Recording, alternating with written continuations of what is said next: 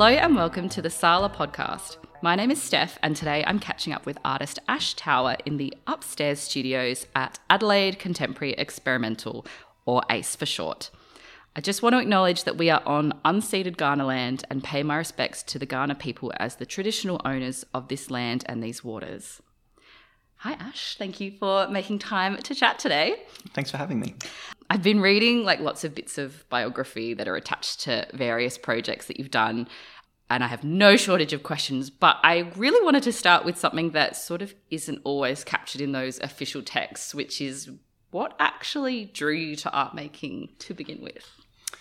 Yeah, it's an interesting question. I actually can't remember a time that I wasn't going to become an artist, I think. Or at least that I wasn't going to spend a lot of time making things. I think there was always that inflection as you start to finish school where you look towards maybe design or maybe architecture or those kind of allied creative professions where you can maybe have a little bit more of a stable sort of professional life. And I sort of tried them out and in work experience and bits and pieces, and I just didn't like them. So I think it was sort of, well, I guess I'm off to art school. I'm sure a lot of people can relate. Yeah.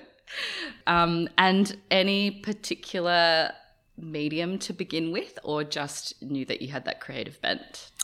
I think I drew the most as a kid. Yeah. And in retrospect, I also did a lot of kind of sculptural stuff and making and crafting, but I never really understood those to be kind of an art practice until I got to art school and sort of, thought about them as aligned with that kind of drawing and that I did a lot. Yeah. Yeah, there's a lot of that learning the validity of materials as you go, okay, yeah, I'm already doing it.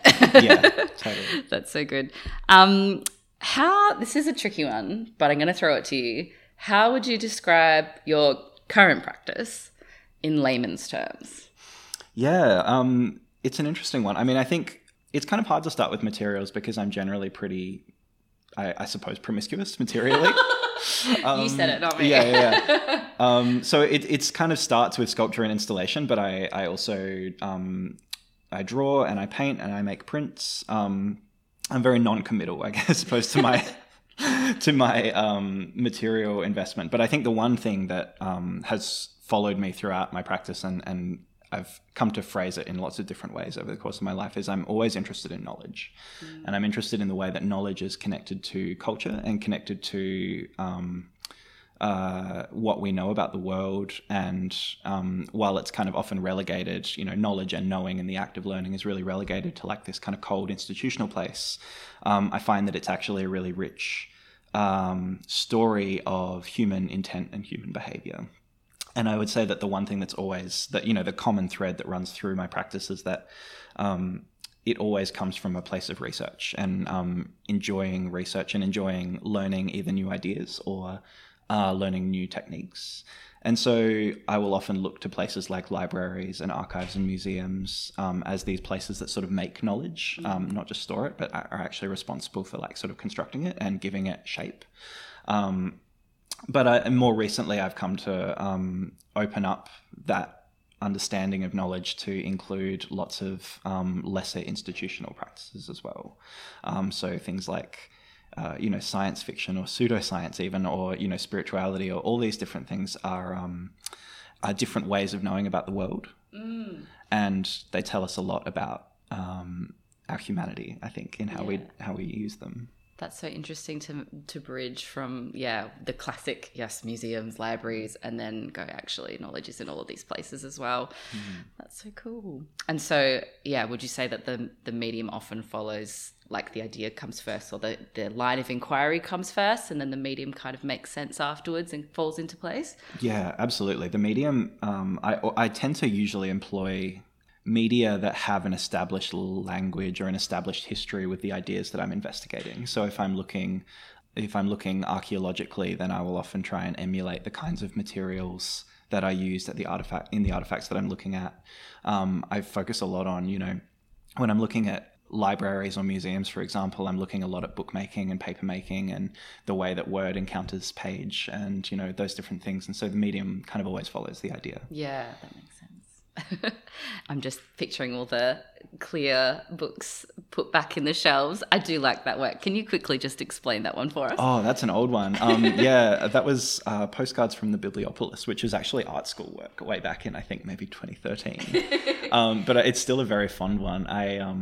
That work was made in response to the Barr Smith Library, which is the library at the University of Adelaide.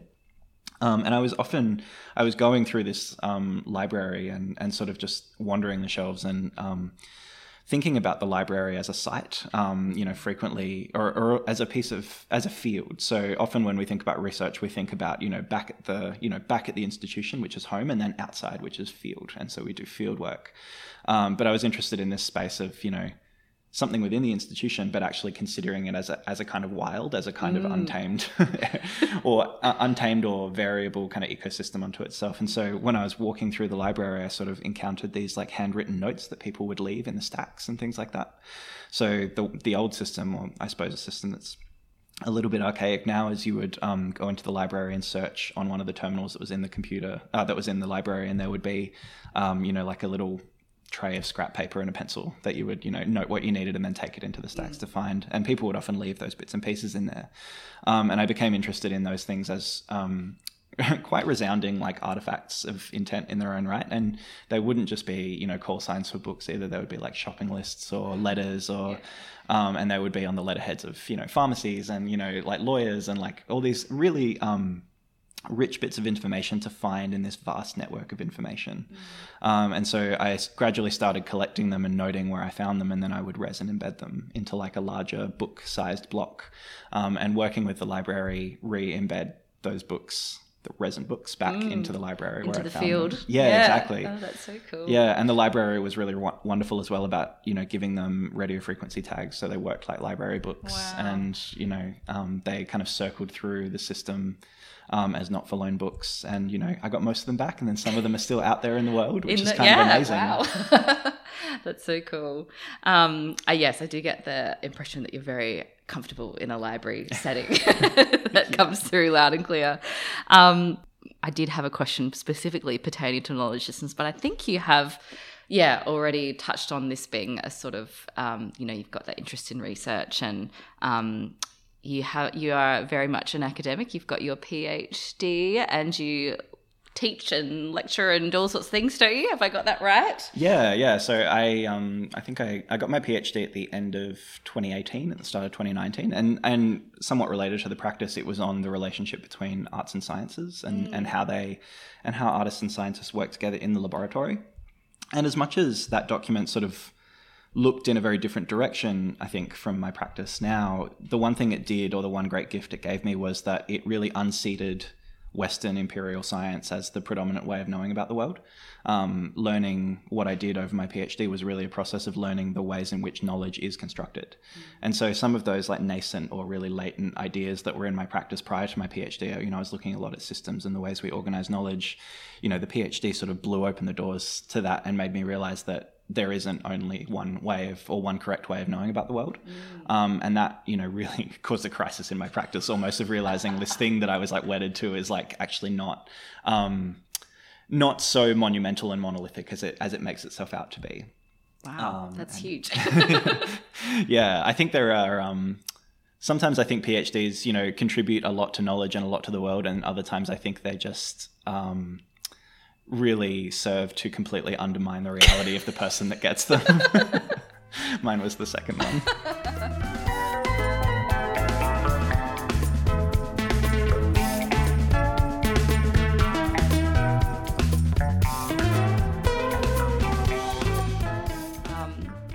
But I think you do quite nicely make room for acknowledging, I don't know what the right term is, but referring to works that memorialized, like the scientific papers that were rejected, is that the right word? And still acknowledging that they existed. And can you speak to that body of work? Yeah. So that was a work called Studies of Nature. I think that was maybe 2017. And I became really interested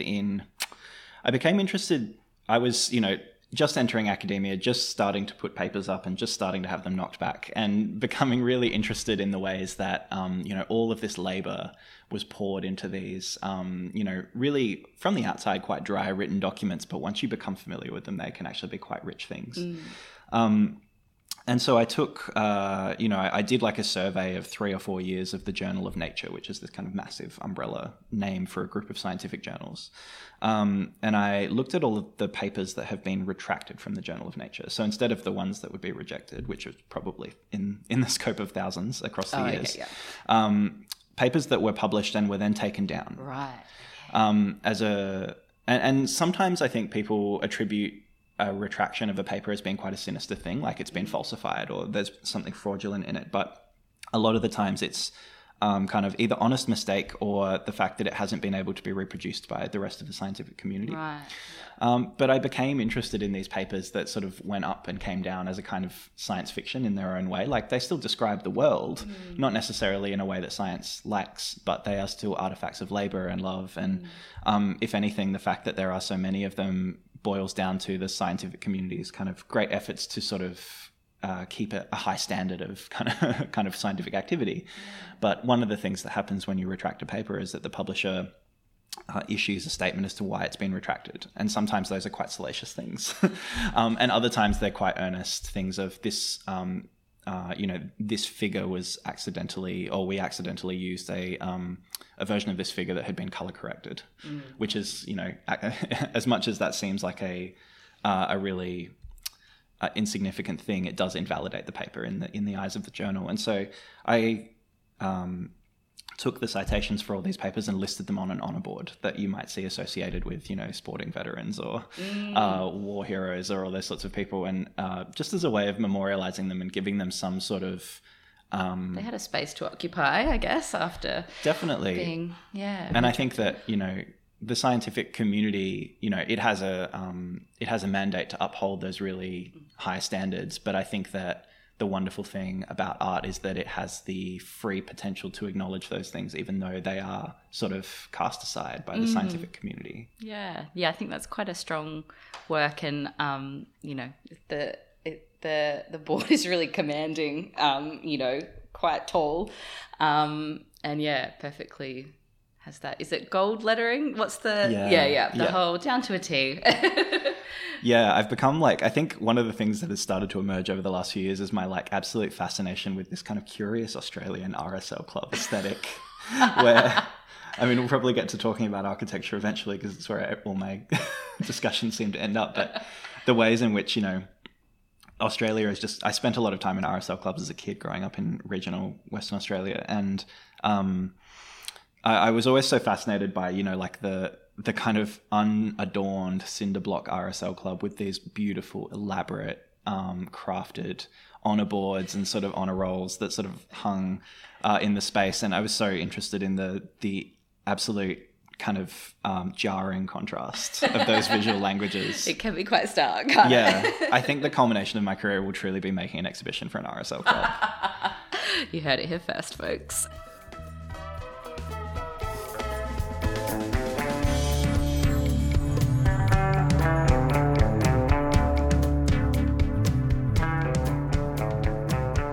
I will take you up on asking you about architecture. I think we all knew it was going to go there. So you also teach architecture, but it comes through in your work heaps. I imagine you're just super passionate about it. Is that fair to say?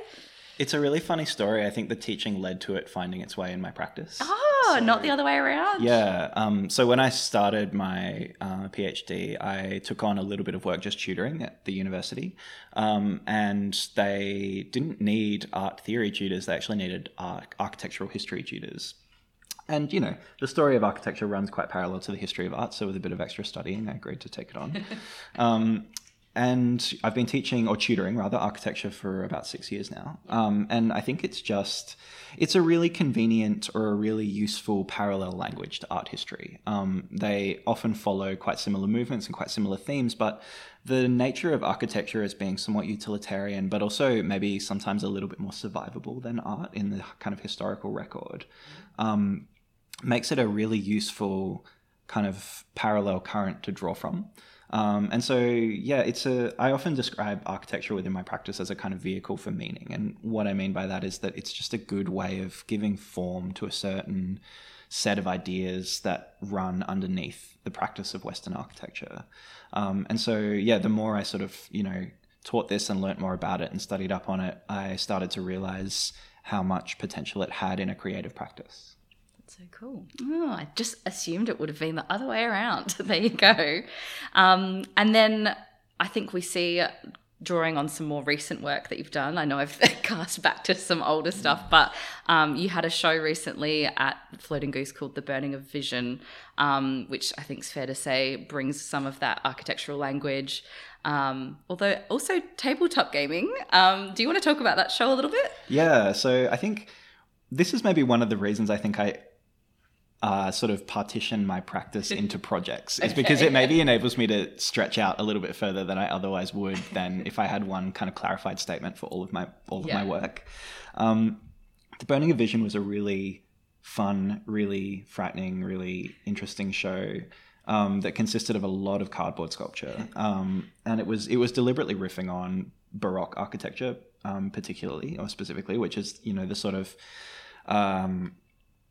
the architectural technique that arises from the Catholics in Italy for the purposes of a counter-reformation, to contest this schism that happens in the church at that particular period in history. And so it's pure theatrics. It's all about bums on seats. Mm-hmm. It is creating a celestial grand spectacle that is so revelatory to people who see it that they can't help but believe that the Catholic way of knowing about the world is the only way of knowing about the world. And so while it is theatrical, it's also extremely persuasive. But it's also extremely high art, and it appeals to the metaphysical, the celestial, like all these issues of beyond the world, beyond life, these massive ideas. And I sort of became interested in what might happen if it were crammed into the sort of crude visual language of tabletop gaming and terrain building. And I think, like most people my age with my upbringing, sort of went through a bit of a tabletop gaming phase, where you would build terrain and model foam and cardboard and flock with little paint figurines. Exactly. Yeah. Yeah. And I was sort of interested in how this really kind of high art architectural language could be rendered in these really crude materials. And so it came from there were a lot of ideas that the show picked up on the way, but that was the original premise of it. And so, yeah, the exhibition culminated in quite a large cardboard installation of all of these different, I call them tombstones, I think, because they have an obvious relationship to tombstones being this kind of large, flat-faced thing with a sort of pointed top, but also because I was interested in the role of, they sort of seemed to want text on them, because they were these, tombstone things that were expanded to the scale of honor boards. And so they seem to want this text on them, but also they connected back to this kind of Italian Roman tradition of writing on tablets. And, that's not, that's like quite a storied thing in Western archaeology. And so the resulting work was really supposed to feel quite overwhelming in the way that a Baroque cathedral might, but also quite flimsy in the way that a teenager's tabletop gaming efforts had resulted in. What a great two things to try and marry.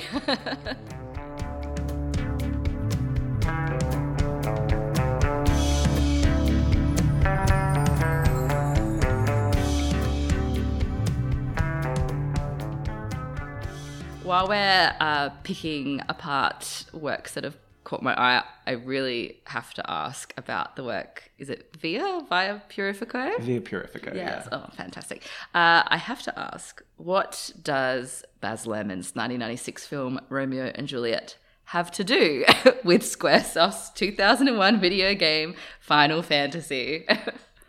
In short, nothing.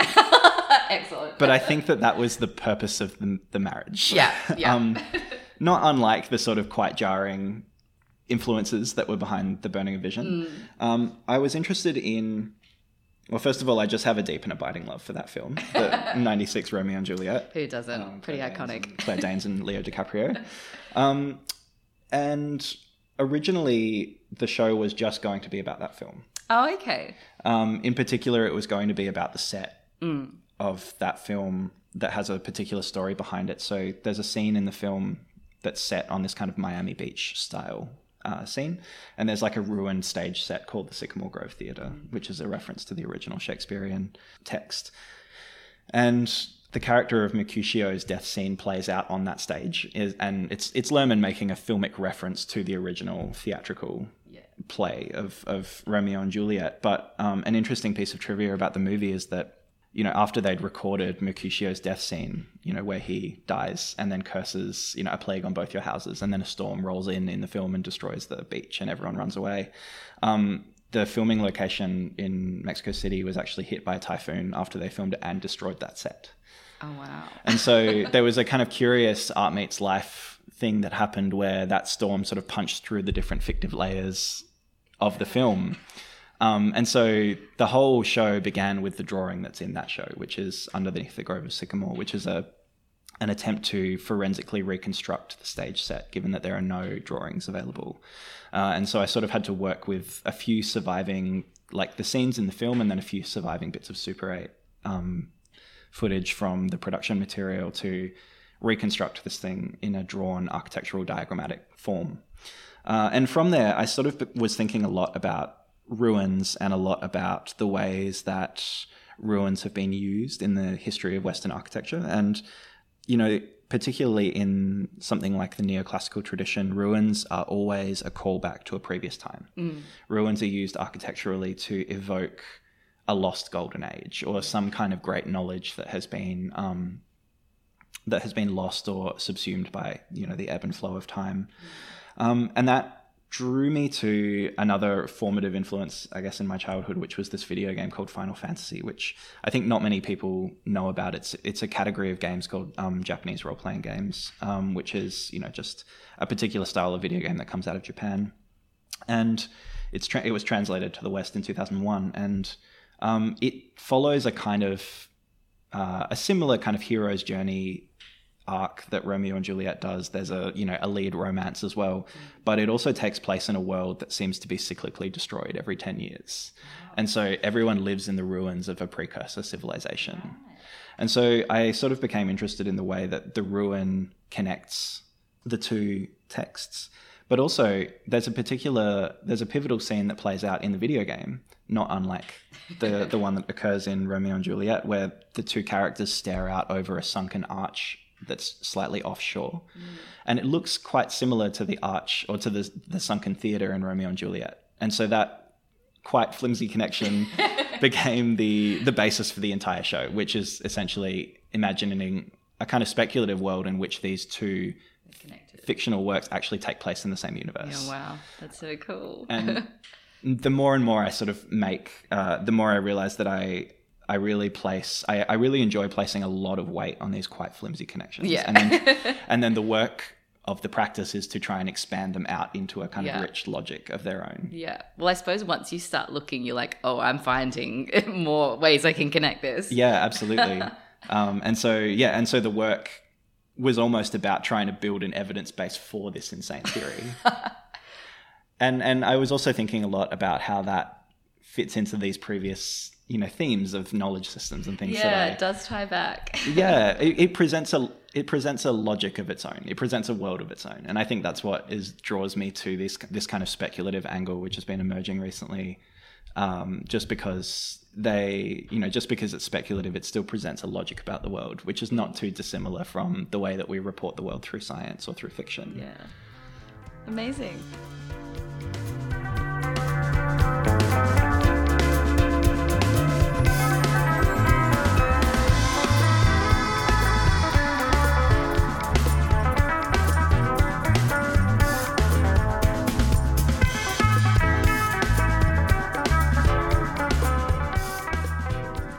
And now coming to more of the present, I think we've been quite chronological. One of your most recent things that you've been doing is you've had a studio space at Adelaide Contemporary Experimental for, is it most of 2022, most of the year? Yeah, for the year. Tell us how that's been.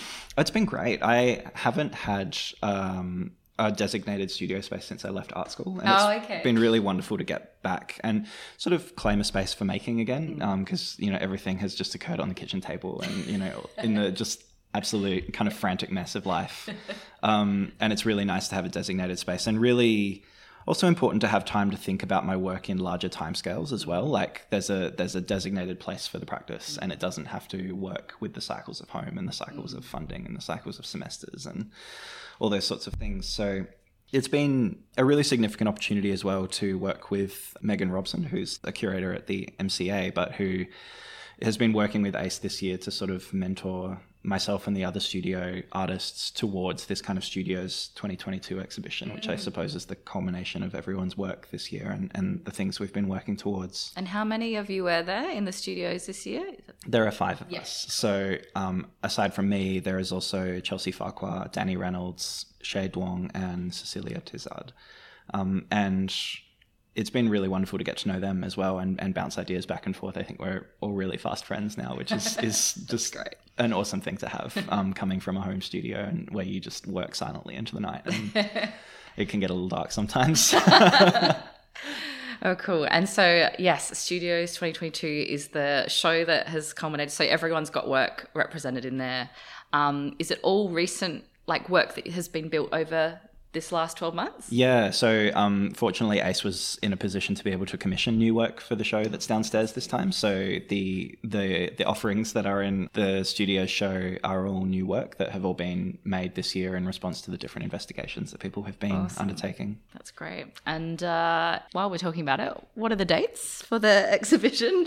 It runs from the 12th of November to the 17th of December and 2022, yes. Shout out to those of you listening from 2023. We made it, everybody. This is a ruin of the year before. Excellent. Yeah. And can you talk about the work that you've got in the show? Yeah, so the work that is in the show downstairs is kind of the first iteration of an idea that sort of came to me when I was drawing, spending a lot of time drawing the theatre in the last body of work. I've been really interested in, or a long time companion, I think, in my academic life has been the history of technology and looking at the way that technology tells us a lot about the cultures and the histories from which it arises. And I'm not just talking about technology in terms of iPhones and things, but technology in terms of, stone tools, like shipping, all those kind of expanded built things that enable us to sort of control our environment and work in the world. And I've got a long-standing interest in archaeology as well. But I was thinking a lot about specifically the materials of lead and glass and how they have a really long archaeological legacy. Like they exist quite far back in the historical record, but also they're extremely relevant materials today for a number of things. And one of the things that was kind of emerging, maybe this was just because of the stuff that I was watching when I was listening to when I was making the previous exhibition, it was a lot about nuclear technology and nuclear weapons, and following this kind of premise of how do I use my practice to draw together these two kind of quite distinct aspects of history and culture.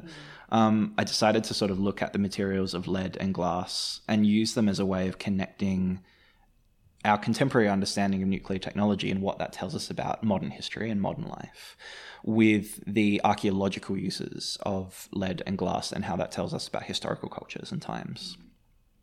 And so one of the historical uses of lead has been as a writing implement. It's quite a soft, supple metal that supports the written language quite well, but it's also been used historically to line coffins.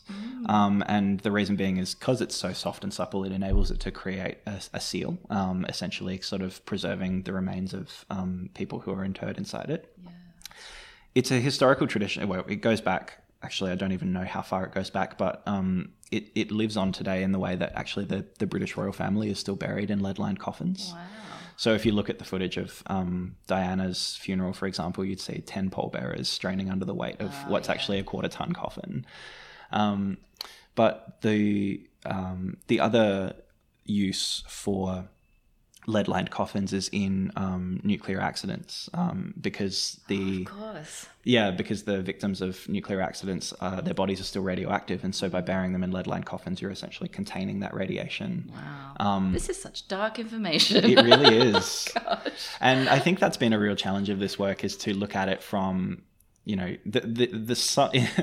the inevitability of looking at it from a purely historical perspective, because that's where I depart from, but then it draws on, it touches life so much that actually becomes quite sinister. And I think a bit of that shines through in the artifacts downstairs, though hopefully it's not too overwhelming. Amazing. I definitely have to go back and sit with that work again. Oh my goodness. But if my work becomes too overwhelming, just look over at Chelsea's acrobats and it'll all be okay. Oh, they're fantastic. There's a nice balance in that space for sure. Yes. Amazing. And where can people follow along with your next projects and what you're up to? Ooh, well, I'm on Instagram. You can follow me at ash.tower. And that's where people can stay in touch with all the sort of zany things I'm getting up to. And it's also got links to everything else that I do. Cool. Excellent. Well, thank you. Thanks for letting us pick your brain and see what you do next. Thank you.